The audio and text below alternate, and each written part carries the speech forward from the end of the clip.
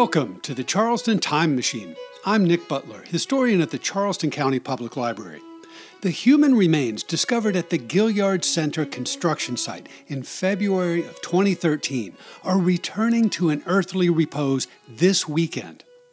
As celebrations commence to honor those 36 people of African descent, let's review the history of that burial site in search of clues to help us understand who they were and how their final resting place was forgotten.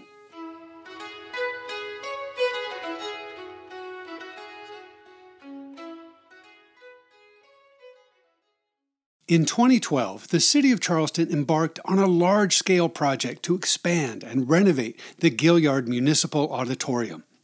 That sprawling structure, which opened in 1968, occupied the majority of a block of land bounded by George Street to the south, Anson Street to the west, Calhoun Street to the north, and Alexander Street to the east. On February 5, 2013, construction workers digging a new foundation on the east side of Anson Street halted their work after noticing bones coming up in the bucket of their digging machine. A quick look at the bones led the workers to suspect that they were human remains. As required by law, the foreman notified the City of Charleston Police Department. The police department contacted the Charleston County coroner, who immediately came to the job site. The coroner determined that the remains were indeed human, apparently part of an old burial. This was not a modern crime scene. It was a collection of historical artifacts and perhaps part of a forgotten cemetery. The city then contacted Brockington and Associates, a local cultural resource management firm specializing in the investigation of historic landscapes. On February 6th, an archaeological crew from Brockington arrived on the scene and began a systematic exploration. Over the course of a 2-week residency, archaeologists carefully excavated the site and identified the buried remains of 36 individuals, each oriented on an east-west axis. These people were buried over a period of time within individual graves, all arranged in 3 or 4 relatively orderly rows. This was not a mass grave opened for a singular burial event. Archaeologists carefully examined, photographed, and mapped each set of remains in situ as they were found in the ground. Between February 20th and March 1st, 2013, a representative from Stir Funeral Home worked with the archaeologists to exhume all of the skeletal materials and related artifacts. The remains of each individual were placed in his or her own wooden box and transported to a secure storage facility. In the weeks and months after the discovery and removal of what we initially called the Gilliard graves, the city's construction project resumed, and many in our community forgot about the human remains that had temporarily halted that work. A lot of people were intrigued by the incident, however, and sought answers to a number of common questions. Who were the people buried at the site? When were they buried? How did the city not know about this burial ground before they began digging here? Fortunately for me, agents from the City of Charleston and Brockington and Associates came first to the Charleston County Public Library to seek answers to these and other questions. Not only is our South Carolina History Room the best place to begin your local research, but we're also just across the street, some 600 feet or 200 meters north of the burial site. From the spring of 2013 to the present, I've had the pleasure of working with a number of individuals on this project, and I've tried to contribute to the larger project of understanding the site and honoring the forgotten people whose eternal rest was disturbed by 21st century development. Since 2013, the work of studying the Gilliard graves has proceeded along 2 principal paths, physical and geographical. First, a number of experts have studied each set of the physical remains in order to determine their age, sex, and geographic origin. You can read the details of that scientific analysis elsewhere on the website of the Gullah Society, so I'll simply summarize that important work. The group of 36 burials includes men, women, adults, and juveniles, some of whom were born in Africa, and some of whom were of African descent but born in the New World. Second, researchers like me at CCPL and from Brockington and Associates have searched for historical documents that might help us to understand when and why these people were buried at this particular geographic location. After 6 years of searching for historical clues and studying the physical remains, we still don't know the precise identity of any one of the 36 individuals discovered at the Gilliard site, and we probably never will. The discovery of human remains at this location in 2013 was unexpected because the property was not identified as a burial ground in any known document, map, or plat of early Charleston. Either the location of the burial ground was forgotten by later generations of Charlestonians, or the later generations who controlled this site did not value the memory of the people buried there. Those 36 individuals of African descent lived in a community that was once deeply committed to the practice of slavery. People like them were considered property that could be bought and sold. Either they endured a life of enslavement here, or formed part of Charleston's small but important population of free persons of color. If their graves were once marked with names and dates, those markers disappeared long ago. The land was built over with houses, and the memory of the burials evaporated. In order to reconstruct some historical context for the burials, and perhaps find clues that might help us to determine the identity and chronology of the individuals buried there, we have to delve into the history of the ownership of the land. Who held legal control of this property in the distant past, and how did they use it? How can the history of the land help us understand the story of the people buried there? Prior to the arrival of European settlers, the Native American people who inhabited the Carolina Lowcountry changed their residences seasonally, living along the coastline during the warm months and moving several miles inland during the cooler months. If those people occupied this specific site in the distant past, we have not yet found any historical trace of their activities. The English settlers who arrived in this area in the spring of 1670 settled initially on the west bank of the Ashley River, at a place they called Albemarle Point, now Charlestown Landing State Historic Site. Almost immediately, however, the English newcomers realized that the peninsula of land between the Ashley and Cooper Rivers would make an excellent site for a town. By 1672, a handful of families had already established residence on the peninsula they called Oyster Point, even before they legally owned the land. In that same year, the colony's surveyor general laid out a new town at the southern tip of Oyster Point that became New Charlestown in 1680. The northern boundary of the town was a line stretching across the peninsula from the Ashley River to the Cooper River, which we now call Beaufane Street, and its eastward continuation. The burial site discovered in 2013 was once part of a large tract of land situated immediately north of the original boundaries of colonial Charlestown. In 1675, the provincial government granted approximately 319 acres on the peninsula to John Cumming and Henry Hughes, both of whom had arrived with the first fleet of English settlers. Their joint property encompassed all of the real estate between the Ashley and Cooper Rivers, stretching from the town line, Beaufane Street, northward to what is now Calhoun Street. Henry Hughes disappeared from the record books shortly thereafter, and John Cumming somehow acquired Hughes' share of the grant. How he used the property during that early period is unknown. The western half of Cumming's land stayed within his family and later became the neighborhood of Harleston. By the 1690s, however, the eastern half of Cumming's grant found its way into the hands of the Mazique family. Isaac Mazique, a leading member of Charleston's early French Huguenot families, came to South Carolina in late 1686.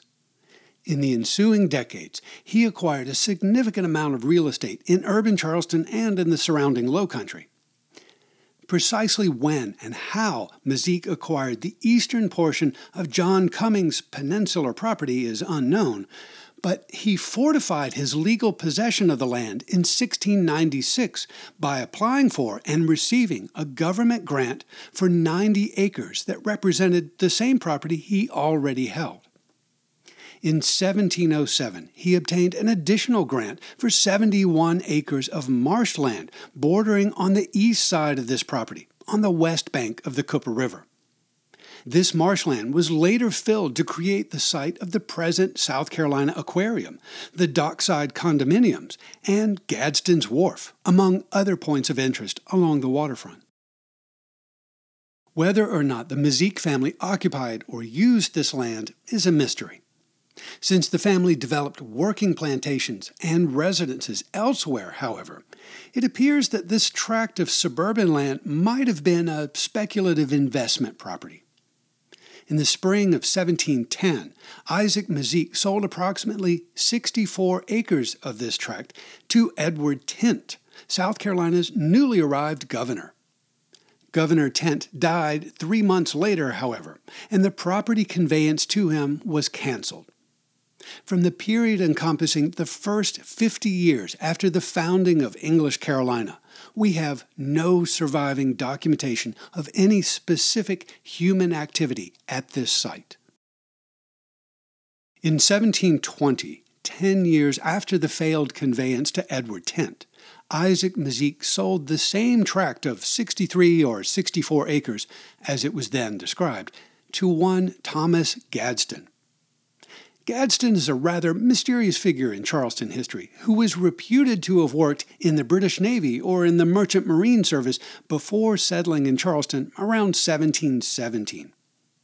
The suburban property he purchased from Mazik in 1720 included all of the land bounded by what is now King Street to the west, Calhoun Street to the north, the Cooper River to the east, and Society Street to the south. As with the previous owner, we have no surviving documentation of how the Gadsden family used this property, but it appears that they did reside on site. Legend has it that Thomas Gadsden was a drinker and a gambler, and he lost this property in a card game. These assertions are based on speculative hearsay, however, and are not supported by any surviving historical documents. In fact, the English Parliament adopted a law in 1664 specifically prohibiting the conveyance of real estate to settle gambling debts. Gadsden legally and legitimately conveyed his 63.5 acres in March of 1727 to George Anson, the 30-year-old captain of the HMS Scarborough.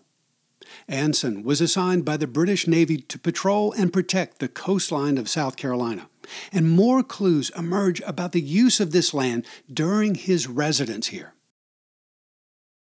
Captain Anson was based in Charleston for most of the years between June of 1724 and May of 1735, but he spent at least half of that time at sea.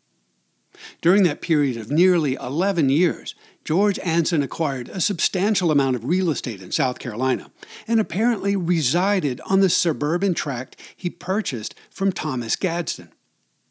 His residence at this site is confirmed by a document from the spring of 1728, just 13 months after he acquired it. In a complaint addressed to the Commissioners of Streets for the parish of St. Philip, Captain Anson stated, quote, that he is seized in fee, that is, he held legal possession, of a plantation or tract of land with a messuage or dwelling house and outhouses thereon erected near Charlestown, end quote. His neighbors to the south, Nicholas Trott and his wife Sarah Rhett Trott, had blocked his customary passageway through their property and into Charlestown, probably the present route of East Bay Street, and he wanted the path restored. The commissioners investigated his complaint and reported quote, that the said George Anson, and also those under whom he claims the plantation and messuage mentioned in his memorial, have, for these many years past, had and enjoy a footway from the said messuage to the Bay of Charlestown, through the land now claimed by the said Dr. Trott and Sarah his wife, in the right of the said Sarah, and that the said path is the shortest and most convenient from the said messuage to the Bay of Charlestown. End quote. From this brief statement, we learn that Anson's suburban property included a residence and pathway that in 1728 had already been in existence for many years past. In short, we can surmise that there was some sort of human activity and development in the neighborhood of the present Gilliard Center as far back as the early years of the 18th century. This would have been a bucolic country estate at this time, the sort of place one might bury people without much concern for the placement of future streets and residential lots. During George Anson's tenure at this site, he apparently divided the property into two distinct parcels of roughly equal size. The easternmost parcel, adjacent to the Cooper River and including his residence, Anson simply called the farm. Precisely what he was farming here and who was doing the labor is not recorded in any known document.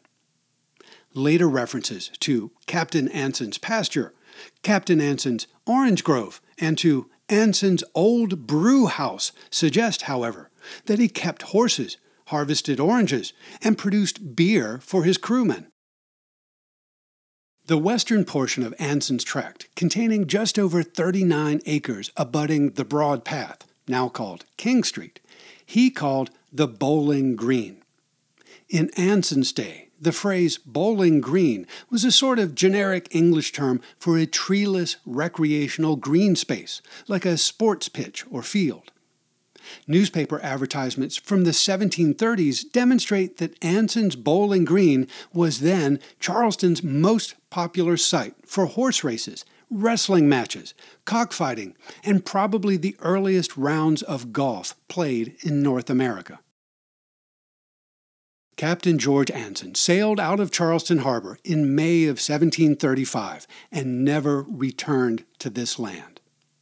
He continued to serve in His Majesty's Navy, however, and in 1740 he was promoted to Commodore of a small fleet of vessels sent to harass the Spanish Navy in the Pacific Ocean. When Anson and his skeleton crew returned to England in the summer of 1744, laden with tons of gold, silver, and jewels, he was promoted to the rank of admiral, elected to Parliament, and soon became Lord Anson, Baron of Soberton. Almost immediately, he sent word to his attorney in Charleston, Benjamin Whittaker, to begin liquidating his Carolina investments. In the autumn of 1744, Benjamin Whittaker, Chief Justice of South Carolina at that time, hired the colony's Surveyor General, George Hunter, to subdivide Anson's Bowling Green into building lots and streets. The principal east-west street, running through the center of the green, was called George Street, while the principal north-south street along the eastern edge was called Anson Street.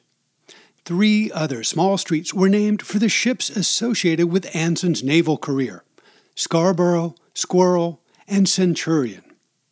Hunter completed a plat of his surveying work in early 1745, and advertisements were soon published announcing the sale of lots in the new suburban development called Ansonboro. Let's pause for a minute to visualize a few important facts. The original core of Ansonboro, as created in 1745, was located to the west of Anson Street, near the center of the peninsula. The graves discovered in 2013 at the Gilliard Center are located on the east side of Anson Street, however, and were therefore outside of the old Bowling Green. This fact is significant because it provides a clue to the time frame of the earliest burials at this site. In George Hunter's 1745 subdivision of Ansonboro, the northern end of Anson Street bends slightly to the east because of a tidal inlet that once branched southward from a creek that later became Calhoun Street. That northernmost bent section of the street was named Scarborough Street, after the ship that George Anson captained when he first was posted to Charleston in the 1720s. The archaeological investigations conducted in 2013 found no evidence that the graves at this site extended further to the west into Scarborough Street, which is now simply called the northern end of Anson Street. It would appear, therefore, that this street formed the western boundary of the burial site. If this hypothesis seems reasonable, then we might conclude that the burials at this site commenced sometime after the creation of Scarborough Street in 1745. It is possible that the burials commenced before the creation of the street, but we'd have to dig up part of Anson Street to answer that question more definitively. Furthermore, I'll point out that Scarborough Street is oriented almost precisely on a north-south axis, and is thus almost precisely perpendicular to the adjacent graves discovered in 2013, which were oriented on a roughly east-west axis. This fact might simply be a coincidence, but on the other hand, it might be a meaningful clue. Following the subdivision of the Bowling Green into Ansonboro in the mid-1740s, the other half of Anson's property remained more or less intact for another decade. In 1747, Anson's attorney conveyed 23.5 acres of his farm, located between Anson Street and the Cooper River, and including the site of the burials discovered in 2013, to Charles and Jermyn Wright. The Wright brothers were wealthy English investors, sons of a former Chief Justice of South Carolina, and the older brothers of the colony's current Attorney General. Their interest in the land was apparently more speculative than practical. That is to say, whether or not they resided on the site, they hoped to profit from the investment by subdividing the property into a number of smaller lots. When Charles and Jermyn Wright advertised their desire to subdivide the house and lands at this site in 1754, they mentioned the availability of building lots on either side of a brick wall that stood east of and parallel to Scarborough Street, which is now the northern end of Anson Street. In a similar advertisement published in 1756, they offered to sell lots only on the west side of the brick wall, each lot measuring 165 feet between the wall and the east side of Scarborough Street. The lots described in this 1756 advertisement included the land containing the burial ground discovered in 2013. Whether or not there were already some bodies buried at this site in 1756 is unknown, but the references to the presence of a brick wall suggests a possible connection. The origin and purpose of the brick wall first mentioned in 1754 is unknown, but it's possible that it was built to separate the burial ground discovered in 2013 from residential farm property to the east. If so, then the burials at this site must have commenced during the tenure of the Wright brothers, or sometime earlier. Alternatively, the people buried here might have ended up at this specific location because the ground was sandwiched between the wall and the street. In that case, the burials must have commenced after the construction of the wall, the date of which is currently unknown. This wall might be a significant clue to the story of the Gilliard graves, but it might also turn out to be a red herring that has nothing to do with the target of our research. In any case, we'll continue with the history of the chain of title to follow the development of the property in question. The Wright brothers' efforts to subdivide the property proved unsuccessful, and in 1756 they reconveyed the 23.5 acres to Anson's new Charleston attorney, Richard Lambton. Lambton then sold approximately 20 acres of high land to John Rattray in April of 1757, including all of the property located to the east and to the south of an L-shaped brick wall mentioned earlier, all the way down to the edge of the Cooper River. 12 months later, in April of 1758, Rattray conveyed most of this property, including approximately 15 acres of high land and George Anson's former residence, to Christopher Gadsden. Gadsden soon developed a massive wharf along the banks of the Cooper River and, in the years after the American Revolution, subdivided the remaining land into a development he called Federal Green, which included a Wall Street. The remaining 4 to 5 acres of Rattray's property, located north of Society Street, east of Anson Street, and south of the brick wall mentioned earlier, soon became the suburban residence and wharf property of Henry Lawrence. In 1761, 16 years after commencing to subdivide and sell off parts of his Bowling Green and farm, George Lord Anson was left holding a balance of approximately 3¼ acres of high land.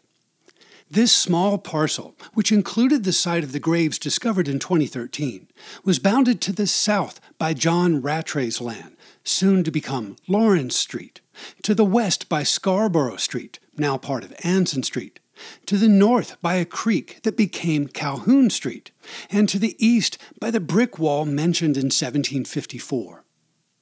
We have no documentary or physical evidence to confirm that burials had already taken place on this site, but one has to wonder why this small parcel of land was the last remaining undeveloped part of the original much larger tract. By 1761, all of the surrounding lands had been subdivided and sold, and so we can now focus our attention on the disposal of this sole remaining lot. At the beginning of September 1761, Lord Anson's local attorney, Richard Lambton, sold the last remaining bit of Anson's farm, containing 3¼ acres, to a planter named William Ellis. At some point before October of 1767, Ellis built a residence on the east side of Scarborough Street, precisely where George Street now runs. Ellis's use of the remaining 3 acres is, so far, unknown. This is unfortunate because the graves discovered in 2013 were located immediately north of the residence Ellis constructed sometime in the mid-1760s. William Ellis died in December of 1772, and by 1775 his heirs were renting out his house in Ansonboro. It's unfortunate that we don't know more about how the land surrounding the burial site was being used in the era of William Ellis, because 2 physical clues discovered during the 2013 archaeology at this site point to the period immediately following his death. The first is an English halfpenny, minted in 1773, which was placed within the grave of an individual buried at this site. The second is a small cannonball that apparently sank deep into the ground here during the American Revolution. These items tell us that the ground, or at least part of it, was not covered by obstructions during the period 1773 to about 1780, and that at least one person was buried here somewhere during that time frame. We don't know who, if anyone, was residing on the property at that time, or how that small tract of approximately 3 acres was being used. With the incorporation of the city of Charleston in August of 1783, the suburban property of William Ellis and the rest of Ansonboro became part of urban Charleston, the new northern limit of which was Boundary Street, now Calhoun Street. Ellis's house, built sometime in the mid-1760s, disappeared sometime before the 1790s, but the circumstances of its removal are currently unknown. In November of 1798, The heirs of William Ellis subdivided this strip of land along the east side of Anson, formerly Scarborough Street, into 12 lots, each measuring approximately 165 feet deep, as Mr. Wright had described in 1756. This event marks the end of the period in which the ground at this location was open and available for burials. Houses began appearing on these rectangular lots at the turn of the 19th century, and the memory of the burials seems to have faded away. In the second half of the 18th century, William Ellis's small 3-acre tract was a sort of anomaly, separate and distinct from Ansonboro proper to the west and from Christopher Gadsden's Federal Green to the east. At the turn of the 19th century, however, Ellis's land was homogenized with those larger entities and lost its distinctiveness. It became part of the larger, mostly white residential neighborhood that grew up along this block of Anson, Calhoun, and Wall Street, which was located immediately east of the brick wall mentioned in 1754. By the middle of the 20th century, this neighborhood had transitioned from being mostly white to mostly black, as white urbanites moved to the new suburbs off the peninsula. By the early 1960s, Ansonboro was a predominantly black community with a vibrant family and business life. In 1965, the city of Charleston moved forward with a plan to transform what it considered a slum neighborhood into the site of a large municipal auditorium. Following a limited period of community discussion that spring, the city purchased the rights to every parcel of residential property bounded by Anson, Calhoun, and Alexander Streets. All of the houses and businesses, except 85 Calhoun Street, were demolished or relocated between late 1965 and early 1967. In order to facilitate automobile traffic around the planned auditorium, the city also altered the neighborhood streetscape. George Street, which originally terminated at its intersection with Anson Street, was extended eastward to East Bay Street in 1966. The northern end of Christopher Gadsden's Wall Street between George and Calhoun Streets was completely obliterated. The Charleston Municipal Auditorium opened in 1968 and in 1975 was renamed the Gilliard Auditorium in honor of former Mayor J. Palmer Gilliard, who had initially campaigned for the project. Between 2012 and 2015, the facility was extensively rebuilt and expanded into the present Gilliard Center. The graves discovered in February 2013 were situated between Anson Street and the foundations of the 1960s auditorium facility, which raises an intriguing question. Did construction workers digging those foundations in 1967 also encounter historic graves at this location?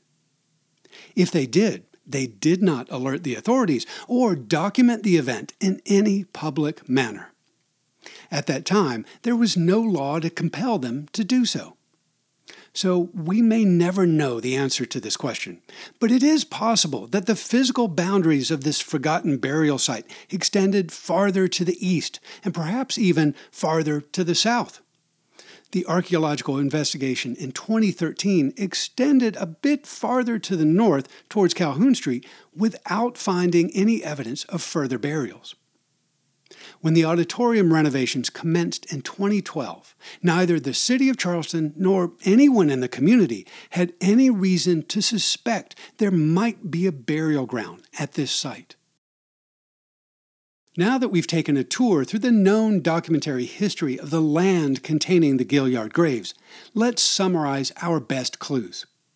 The current consensus is that the 36 individuals discovered in 2013 were buried sometime between 1750 and 1800. If the brick wall mentioned by the Wright brothers in 1754 was somehow related to the burials, then it's possible they commenced a bit earlier. Alternatively, it's possible that these people were interred sometime between the removal of William Ellis's residence, perhaps around the time of the American Revolution, and the subdivision of Ellis's lots in 1798. At the moment, we still don't have any leads on the identity of the people buried here, nor do we have any clues about who was responsible for burying them and why they chose this site. As you can see, the documentary evidence is rather thin, but we'll keep looking for answers. Dr. Ade Afunyan, better known as Dr. O, and his team from the Gullah Society have been working diligently with the City of Charleston for several years to plan this weekend reburial of the 36 individuals who were exhumed in 2013. A celebration of their lives and deaths will commence with a parade to the interment site on Saturday morning, May 4th, 2019. A temporary historical marker will be unveiled this weekend, and with the continuation of community support, a more permanent and meaningful memorial will be erected in the near future. If you're interested in this topic, or just curious to see how important history really is to the people of Charleston, I encourage you to visit the corner of George and Anson Street this weekend and witness history in the making.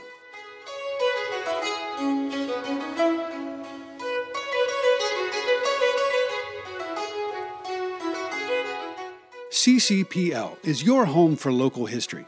If you'd like to learn more about our resources, discover upcoming programs, or just explore the Charleston Time Machine, check out the library's website at ccpl.org.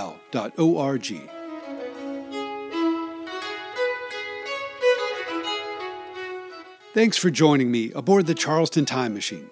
This is Nick Butler, and I'll see you in the future.